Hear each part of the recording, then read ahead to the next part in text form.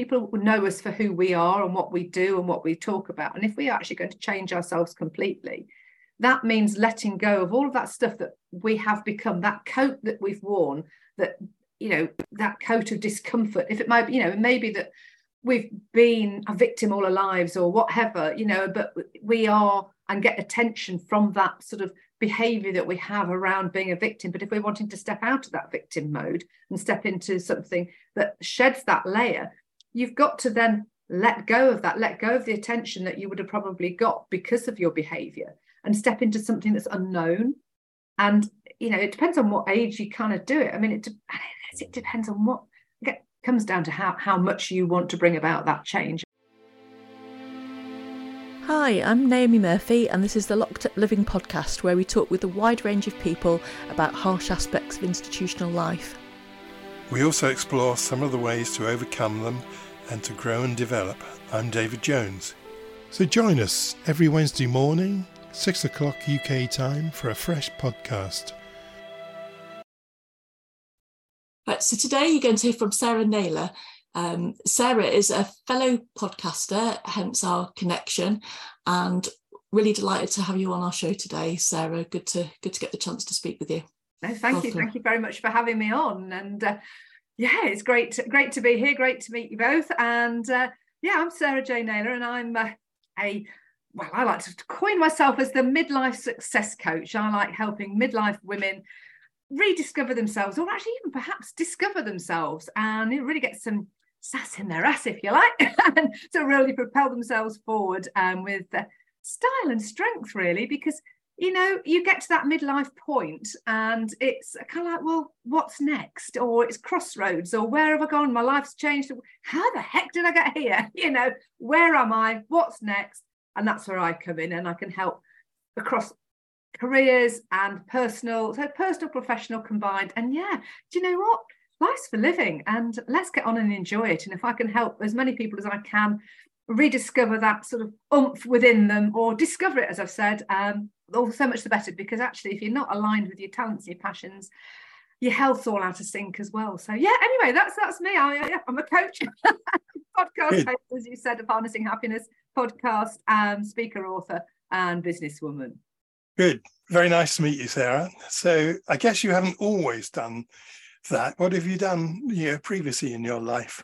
Oh, crikey. Well, if we go back to Dot, I actually started out my life in cartography before sort of then heading down to London, getting into computer graphics when that sort of sprung up, all for a short space of time before returning back to Nottingham, which is my sort of home city. And having registered with a few recruitment agencies, thought, this looks like the sort of thing that's right for me. Talked my way into a job and a career that's lasted 35 years in recruitment, in addition to being a coach.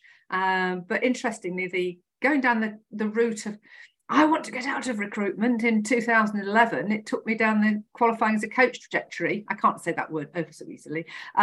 It's one of those like dynamism I struggle with. I then got into coaching as well, which then prompted me and helped me develop my own recruitment business in addition to my coaching practice, and is really, it's that core of everything that I do, really. It's helping people on their journey through life, be it career or personally, or both, a combination of. So fascinating, because you mentioned cartography, and that's all about maps. Mm-hmm. And now you're talking about helping people map out their own lives. Why did you give up the cartography? Oh, well, I mean, it's great. I worked for the British Geological Survey purely because it was in the village, applied, and I'd got O-level art, and I got a job in cartography. And do you know what? I actually really, really enjoyed the work. It was very detailed and it was creative. It pulled into that creative side of me. But the pace was very, very slow. I'm a very sort of up there, sort of like to do things energetically, and spending a lot of time in a quiet office looking at the clock and sort of realizing it still wasn't coffee break kind of didn't fit with me, really. I think, I naturally realized I was out of alignment with my natural sort of energies. And that's when I met my ex-husband actually at the time, and we went down to London because he wanted a career in the music industry, and I found myself a job via the job centre, which had needed O-level art, a driving licence, and prepared to travel. I thought, that sounds like ticks all the boxes.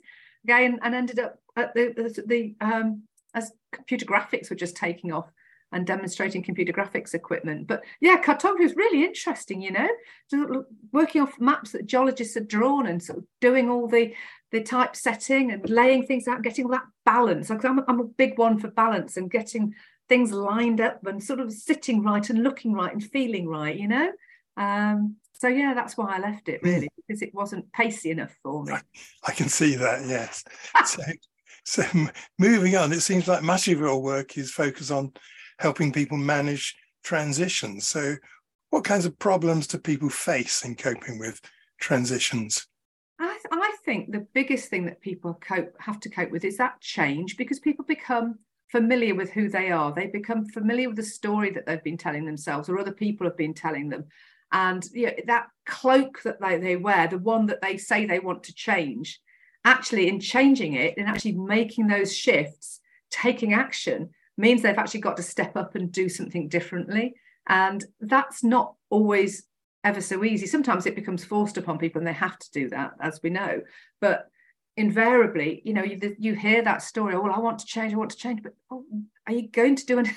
You're going to do anything about it? In fact, I've just before coming on to record with you, I had a text message from one of my coaching clients who I've worked with on and off over the last few years. And it's interesting because she keeps on coming back with a very, very similar story. And there's only a degree of how much you can work with somebody unless they start to step into, yes, I can help you, but are you actually going to take action in what you're doing? But it's that familiarity and that stepping out and actually then that self-belief that they can actually do it. But obviously that's where, as a coach, you come in, because you create that sort of environment to give them that support. And again, you almost need to coach people into knowing that investing in coaching is going to then help them move forward if they invest, but they need to do that length of time to actually to work through it. Because as you work through somebody and you handhold somebody through it, then they can actually make those changes because they've got someone to support them. And coming back to what you've said, the other thing I think is when somebody does want to bring about change, if they haven't got the right support around them, if the people around them are going to be critical, pull them down, or not support them, or come up with their own suggestions of, right, well, what you want to do is this, that, the other, or I don't think you should do that, because that doesn't help. So it is, it's about who you're around as well. And I think that is a biggie, in terms of actually wanting to bring about change, because if you haven't got that support around you and you're pulled down and you're discredited, it's not going to be easy. In fact, it's probably going to be nigh on impossible without a real inner strength, drawing upon that real inner strength. And it depends on what point you're coming from, I think, in the first instance, as to whether you've got that you can really stride through it. Yes, so circumstances plays a big part in this. So I'm assuming from what you say that the kind of support that you give may well be directed at helping people manage those circumstances in their lives. Absolutely, because actually when you can help educate people to understand that the information that's potentially coming from a third party is their stuff, not their stuff. If you see what I'm saying, it's not my client stuff. If somebody's projecting that onto them and transferring that over, it's putting those boundaries into place and understanding that's their stuff to deal with, it's not theirs. And they've got to really take that belief within themselves, and that's where I come in as a coach, and holding that space for them to really still explore, because actually we've all got the answers within, haven't we? We all know, but it's having that, it's being heard, it's being listened to, it's being supported, it's not being ridiculed. It's about that unconditional positive regard. It's about that sense of being in a place where you can explore those options, those thoughts, what's going through your mind, the plans and things like that, and having that space that you've actually got, whether it be an hour and half an hour or whatever time span you have got that is allocated to you to really truly explore, because it's invaluable, to actually have that time. Because in all reality, how often do any of us actually say, okay, do you know what, I'm going to take time out and just spend that time on me? And if you've got that space, you've bought and paid into that space, or you've got it through other avenues, use it, explore it, take it, because it's just helps tremendously to have somebody who isn't telling you what to do, somebody who's asking you the right questions, who can help you facilitate those ideas, those thoughts, those changes, and to know that whatever idea you might have isn't to be ridiculed, because it's, the people that step into that sort of like, this is what I want to do. If you believe in it, you can make it happen. And actually, if it doesn't happen, you can learn from what you've done, because it's all about the journey. Coming back to that, it's all about the journey, not the destination at the end of the day anyway. Sounded to Sarah like you were highlighting a problem around change that in coaching, but I think we also see in therapy that people's lives are often set up in ways that support them to be in a certain way and to have ongoing problems of a certain type. And when people make change in therapy or coaching, that actually that can become very uncomfortable within their personal relationships, because the people they relate to might be invested in, supposing someone was somebody who did quite a lot of people pleasing and avoided conflict, for instance, that actually if they suddenly start standing up for their opinion and putting their opinion forward more in an interaction, that actually that's likely to lead to some conflict or tension. So I guess the change does require people to know that that there could be ripples across the whole relational network. Absolutely, but it's about wanting to stand into that. I guess. I mean, and I'll talk actually from my personal experience. In all honesty, I mean, through my sort of life journey, before the relationship. Well, if I go back, I was with my ex-husband for 20 years. And it wasn't until I left him that I realised he was a narcissist. And I managed to repeat some sort of my pattern of behaviour before I learnt my own lessons, and ended up with somebody that was a very jealous man. But I undertook lots of holistic therapies during that time. And at one point, I got to the point myself of going, look, I don't know what it is I keep doing, but you've mentioned people pleasing. And I was always putting everything to do with him, everything first. I wasn't putting myself first. And I actually had some holistic EFT, emotional freedom technique. And I went to see the lady that I'd done this with before and done my Reiki with. And I said, look, I don't know what it is. I don't know why I'm doing that. And she said, well, look, if we do this, it could have a negative impact on your relationship. I said, I have to take that on board. I cannot continue with the way I'm behaving. I don't know why I'm behaving the way I am. I couldn't work it out, even with my, the coaching tools and techniques I'd begun to learn at this point. I didn't understand why I was doing what I did. And invariably 9 months later, the relationship broke down, but it had to happen. And I think, certainly for me, drawing on that, because I will draw on personal experience along with training and all sorts of things that I will bring into to share, because I'm very much about sharing my experiences, not telling anybody what to do, but helping them understand that they're not alone, that things can change.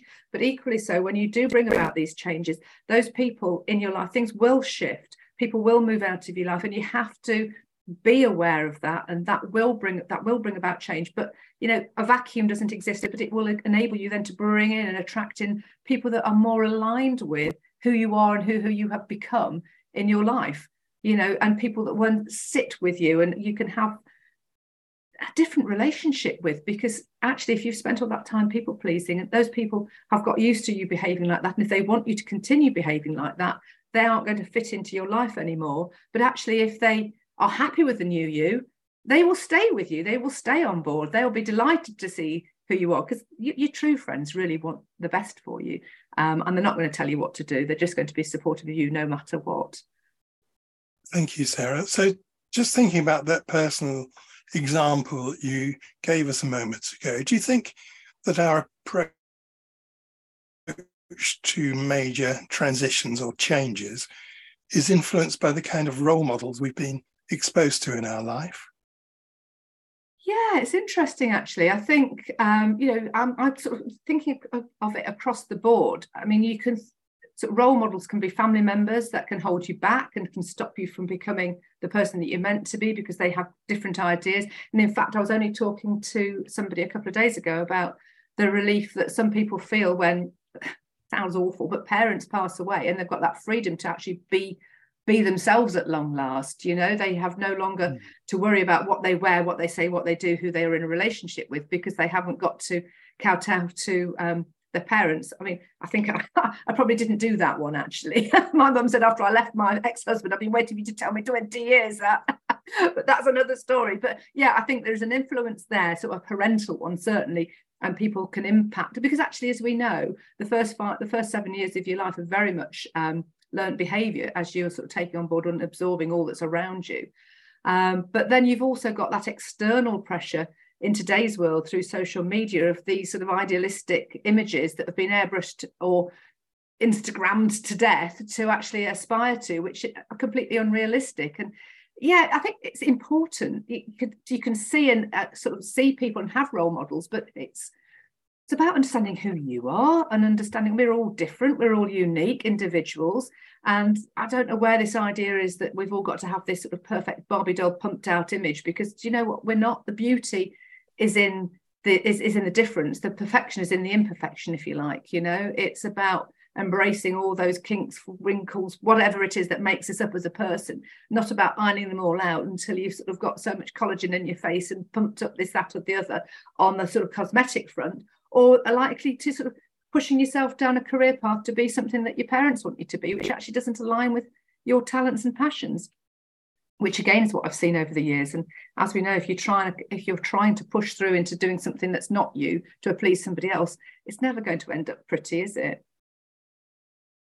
Yeah, thank you. So while you were talking, I was thinking of water, and you know how water may be ice, and it needs an additional boost of energy to change into water, and then water needs an additional boost of energy to change into steam.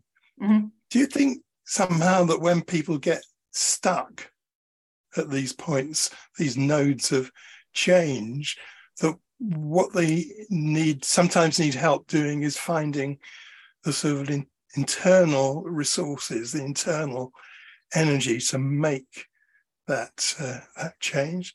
Yeah. If that makes any sense. No, it does. It was an interesting analogy, actually, because actually when you think about it, we're all made up of that much water. It's about 80% water anyway, aren't we? So, but yeah, actually it's very, very true, because I think if you want to bring about change, you're working with somebody that can help you navigate that, absolutely, because it opens your eyes to other opportunities and, you know, exploring that. And if you've not experienced, if people are listening who haven't experienced working with a coach, it's right, but it's about working with somebody that really they get together, because there's we can go on to another topic of conversation altogether about the sort of the coaching boom, but that's a topic for another day. But it's finding somebody that you can work with who is a good coach, but that somebody can help you facilitate that change, because it's about understanding what makes you tick, and you might not know what makes you tick, but it's about exploring stuff and finding out. And when you work with somebody who's a coach,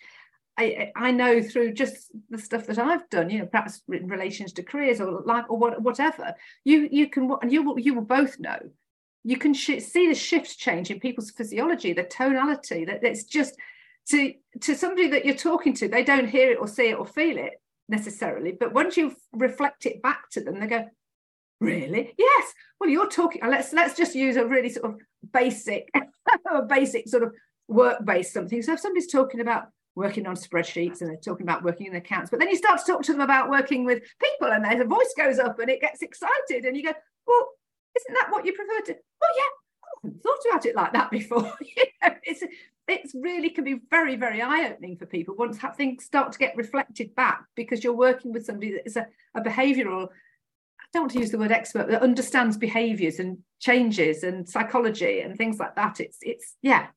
It helps people shift things along a gear. I mean, you wouldn't learn to drive without having a driving instructor. So if you wanted to change your life, why wouldn't you work with somebody that can help you change your life? I think there's an interesting observation about how it's reflected in people's physiology, because I know in the service I worked in, we used to video individuals when they came into the service whilst we did risk assessments with them.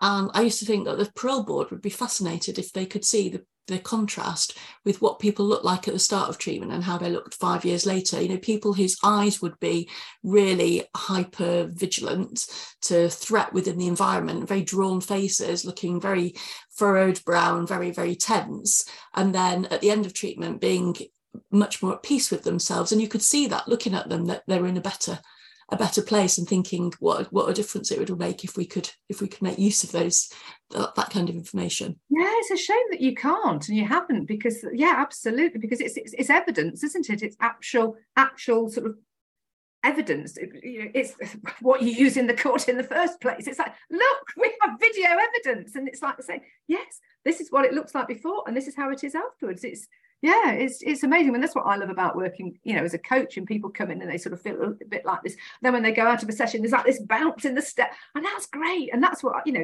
having worked in recruitment over the years, and you're being mindful of the part you're playing on somebody's life as well.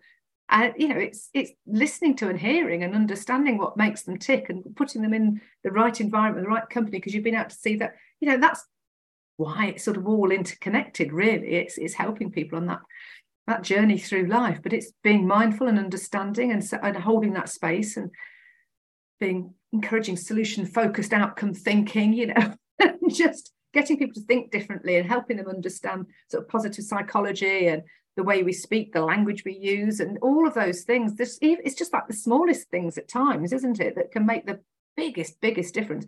You shift change, you use a tool to reframe, people's worlds can transform. So what do you mean use a tool?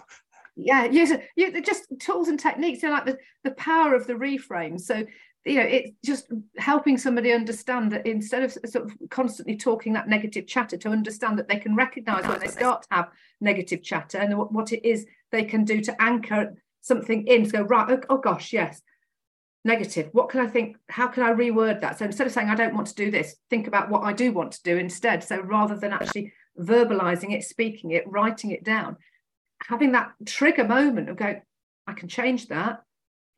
I've recognized, because it's, first of all, it's understanding it, then it's understanding how to recognize it, then it's shifting it, and then it's reframing. It takes practice, everything does, doesn't it, to create those neuro-linguistic connections. It's the power of the neural pathways. It's about getting that practice in, so it keeps on doing it after that muscle memory. But yeah, so even just small things like, well, say it's small, it sounds small, but it becomes massive, because it has such a big impact as soon as you start to eliminate that negative speak.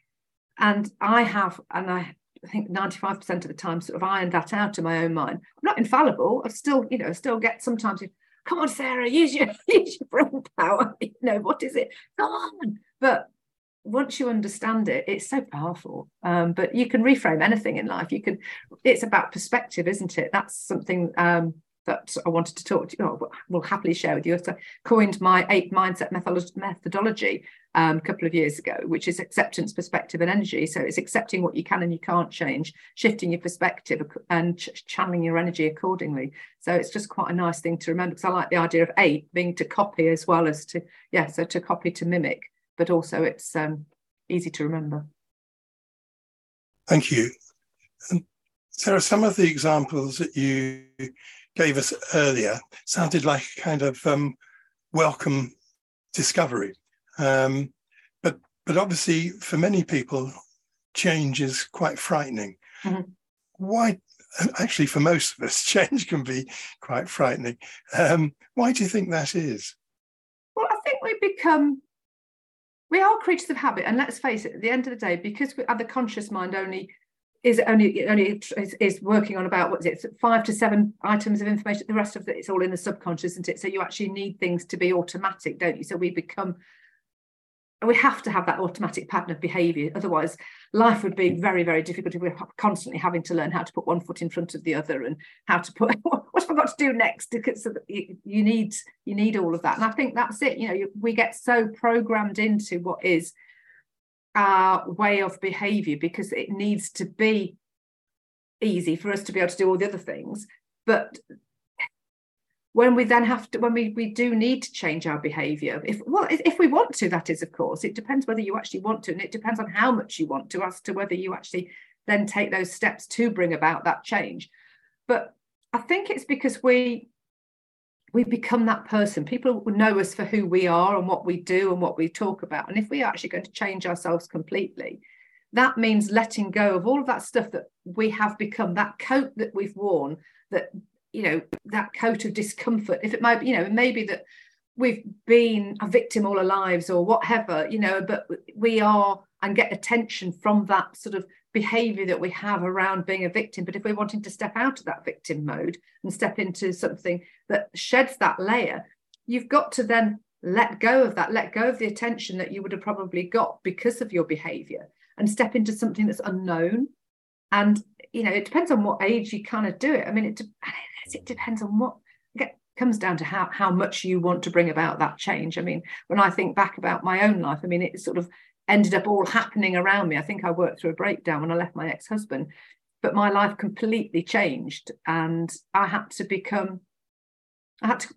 recreate my life. I recreated it in a way, and it's still being recreated now. And I've had to become a creature of constant change. And I think the new constant is change in the world. And I think we've all had to adapt constantly, consistently over the last three years because of all that's been going on in the world. But I think once you can identify that change is a constant, then that constant becomes your constant. So therefore you can hang change on it without it feeling like it's too much change. Does that make sense?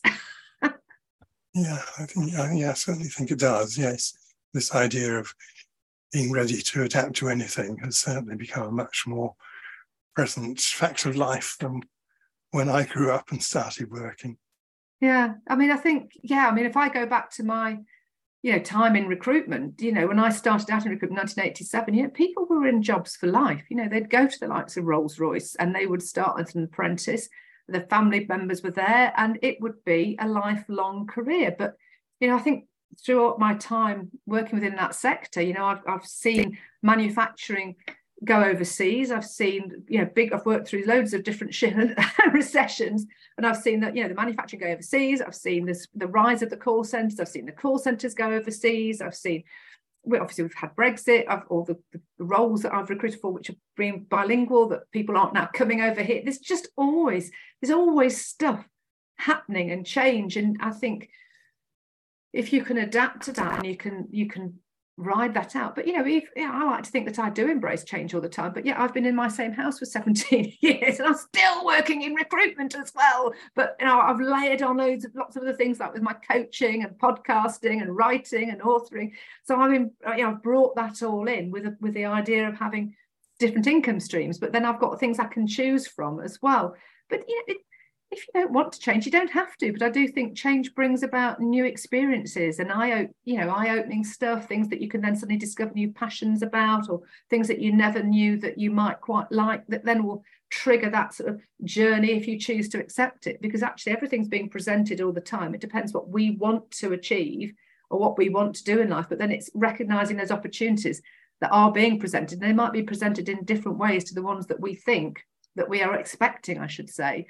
That will take us down the track that we ought to be going down. Because let's face it, life's not necessarily, doesn't always deliver what you think you want, but it usually delivers what you need. And there's always learning to be had from everything.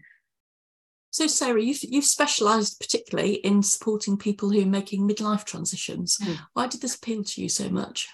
I think because that's me, really. You know, aged 39, I left my ex-husband at the end of a 20-year relationship, spent 9 months back in my old bedroom with my son, and I have done just that. I have recreated my life from being an employee for all that time to being a single mother, to setting up and putting together a business plan to go self-employed in recruitment, to training as a coach, to the list is endless of the things that I've actually done since, you know, hitting midlife, because I've actually had that sort of freedom to really be me, to discover me, to really uncover what makes me tick, what brings me alive, to follow my, you know, talents and my passions. There's still stuff I want to do now, and I get excited about life, and that's what I like to encourage in other people. It's like, yeah, kids have grown up, or maybe you've not had kids, or you've just been in a career for like 20 odd years, 30 years, because, you know, that's what you were told that you needed to do because your parents told you that's what you should do, because that's going to be a good, safe career. But actually it's about really engaging with who you are. And that's what, you know, that's why I I love my life. I sometimes think I wish I was earning a little bit more money, but hey, don't we all at times? But I really love my life. I'm doing all the things in my life that I enjoy doing. I go out running, I do podcasts, I've got control over my own life. There's stuff outside of my control which I've had to deal with, and that again, there's things, with COVID and Brexit and all sorts of things impacting recruitment and different things, and I don't know, the cost of living crisis in the UK at the moment, it all impacts. It's all out of my control, but my behaviour is not out of my control. So I can shift and change that accordingly. That's what I want to, and that's what I love doing and helping other people. It's understanding that it's about appreciation, it's gratitude, it's seeing what we've got, it's loving what there is out there, the simplistic things. I went out running couple of weeks ago and it was all frosty outside, and the beauty in actually being out in the countryside at the cracker sparrows and the blue skies, and it's free, it doesn't cost you anything, so you could chase the money till the end of the moon and never be happy. But it's about finding that happiness from within. And if I can help somebody at midlife recreate their life, rediscover it, or just discover it for the first time, because I think in all reality, yes, I did. I was unconsciously incompetent in my own life. I was sort of happily just bobbling along in a relationship that obviously wasn't right for me, in a life that just happened around me, which I think all too easily does happen. And then suddenly you think, I'm 39, and now what? And what do I do next? And where do I go? And because I've been down that, travelled that path, recreated my life, do what I do, then I feel that I'm in a good place to help people do exactly the same, but in the way that they want to do it, that fits in with their life. So they are very fulfilled, because actually, as we're moving into that second part of our, let's say we've got 100 years, that second 50, you want it to be healthy, don't you? You want it to be full of well-being. And actually, if you're doing things that are out of alignment, your health is going to be impeded as well, and it's going to bring about health. As I say, you want to be as healthy as possible. So yeah, I always encourage sort of activities and yoga and meditation and journaling, just enjoying life and seeing the positives, really. You can hear a real positive approach to life that you have, Sarah, and how that's paid off for you in terms of recreating, starting your life again and managing to do that in a positive way. But many of our listeners are working with people in the criminal justice system who've often ended up with their lives on hold due to actions earlier on in their life. Do you have any insights on how to cope with a life that might be full of regrets for the past? Well, yeah, it was interesting. That's an interesting concept, but I kind of think, well, in many respects, my life was also on hold because I wasn't living my life. And I think it's not to look at what's gone. It's about being in the present moment, because every day is the first day of the rest of our lives. We don't know when we walk out the door today whether we'll be walking out that door tomorrow. But, so we might have made some wrong turnings in the past. But regret is like, we're coming back to that reframing.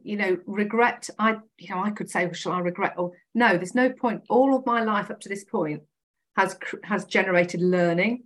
And that's what I would always say, is rather than looking at regret, reframe it as learning. You can acknowledge and accept and understand and learn from all of the stuff that's gone before. But dragging it with you isn't going to serve you moving forward, because actually, I always like to liken it to all your old clothing. Would you actually carry all the old clothes that you've had since childhood with you every single day in boxes behind you, the shoes that you've grown out of, the trousers that you've made holes in? Would you actually literally have those in boxes? And hang on a minute, I'll be with you in a couple of hours. I just need to get the boxes ready. You wouldn't, would you? So let go, just let go. It's acceptance. If, whatever part of your life, it's happened, it's done. You can't change it, but you can change how you feel about it. It comes down to behavior again. It's viewing it from a different perspective. It's acceptance, perspective and energy. So accepting that has happened. You've done your time, or whatever it is that's happened, it's happened. Where are you now? What do you want to do? Have a bigger picture to work towards. Think positively. What can you take from that learning? How can you make a new life for yourself? what is it you want to do? Because everything's possible if you really want to do something. But it's finding something that sparks you up, something you're passionate about. Find something that really gets you excited, makes your heart sing, and makes you want to leap out of bed, makes you want to make a difference. It could be something that's going to be fulfill your potential, live your life on purpose, do something with your life. That's why with my podcast, I love about that. It's sort of bringing hopefully enlightenment to people across the globe with different people's stories. So yeah, I think coming back to your cartography experience, I suppose that there's that metaphor, isn't there, about in terms of thinking about maps, driving, and that actually it's really important that we have a rear view mirror so that we can see what we might be leaving behind. But if you spend all your time looking in the mirror, you're not going to see the road that's ahead of you and be able to make the right choices. So Sarah, you seem a very positive person, as we've said, and you've created a podcast around this, which is called Harnessing Happiness. And I'd encourage listeners to check it out if you want to hear inspirational stories about ordinary people doing extraordinary things. I think one of the ones I listened to was a woman who had turned 50 and had run I think 50 marathons in 63 days and was planning to run 96 in 60 days, which is sounds like an absolutely phenomenal achievement. If you could distill the knowledge you've gleaned from in Australia as well, where it's warm. Yes, she's planning to run across the whole of Australia. Yeah, mad crazy woman. Absolutely. Yeah. I'm trying to get one of my friends on as well, and she's walked the North Pole and the South Pole. She was in the Guinness Book of Records. It's like, Faye, you're mad, crazy woman. Yeah, so if you could distill the knowledge you've gleaned from hosting your podcast over the last, was it 15 to 18 months? What advice would you give to others? Wow. Well, do you know what? I've met and interviewed and spoken to so many inspiring people, including yourself, Naomi, of course. We've had wonderful episodes. Thank you very much. But I think, all the stories, there's a theme that runs through it. That's that, you can live your life on your terms. You can bring about the changes that you want to bring about if you've got to that point, but don't leave it to the point where so many people have got to, where adversity's kicked in, that health has been impeded, and it's got to the point where the people have broken down to get to it's like, wake up, stop doing what you're doing, don't overwork, do not go so far. It becomes an overdone strength, because let's face it, even if you've got something that you're really, really passionate about, if you're not careful, it can become an overdone strength and you're putting too much into it and you're not doing any self-care.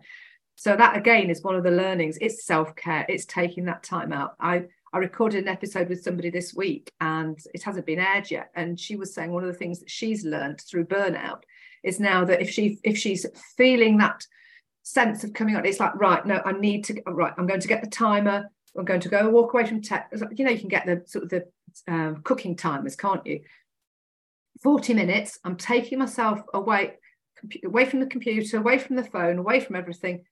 40 minutes, time out to do whatever I feel that I need to do, whether it's be journaling, sitting quiet, meditating, doing a bit of colouring, whatever it is, just stopping to reset. And then after that pinger goes, then doing something again to break state. She said it could be music, it could be something that she's putting on to sort of shake it all out, perhaps a bit, shamanic shaking or something, just to, again, or jumping in the car, she said, but to re-energize herself after that time out, just to shift where she was getting to. I think, from what she was saying, she'd had bouts of sort of depression that had led to one thing to another, and she's through all of that, but she recognizes those triggers.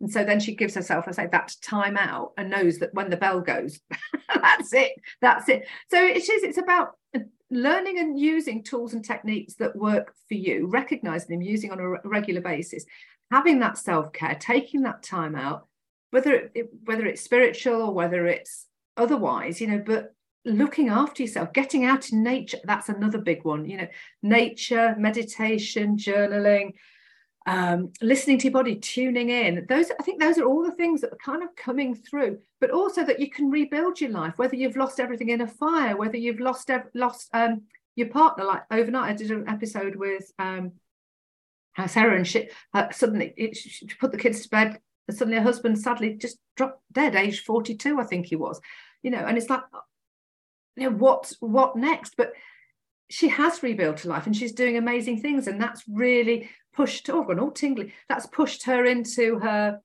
studies and psychology studies and doing what she's doing, and now it brings about change. So those are the things that are really come through from all of the episodes, that is that we can change, we can bring, if you want to do it, if you are driven, if you are passionate. And it is about tapping into what drives you, and it's understanding what drives you and working with that. So those are the kind of things I think have come through predominantly through all of the sessions, that people are doing what they love doing and what they're passionate about. And it might have taken them to midlife to get to that point.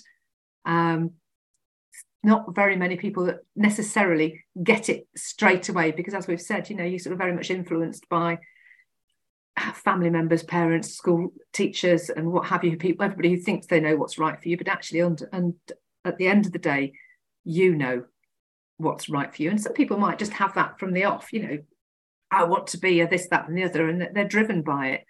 But I think that's the underlying thing, is that you can achieve whatever it is you want to achieve, but you've got to believe in it and be passionate about it, and find joy in it as well. Enjoy it. Sarah Naylor, thank you very much. You are very welcome. Great to get the chance to speak with you. No, thank you. Thank you so much. Thank you for having me on. Thanks a lot, Sarah. Great to meet you. Thank you. Thank you.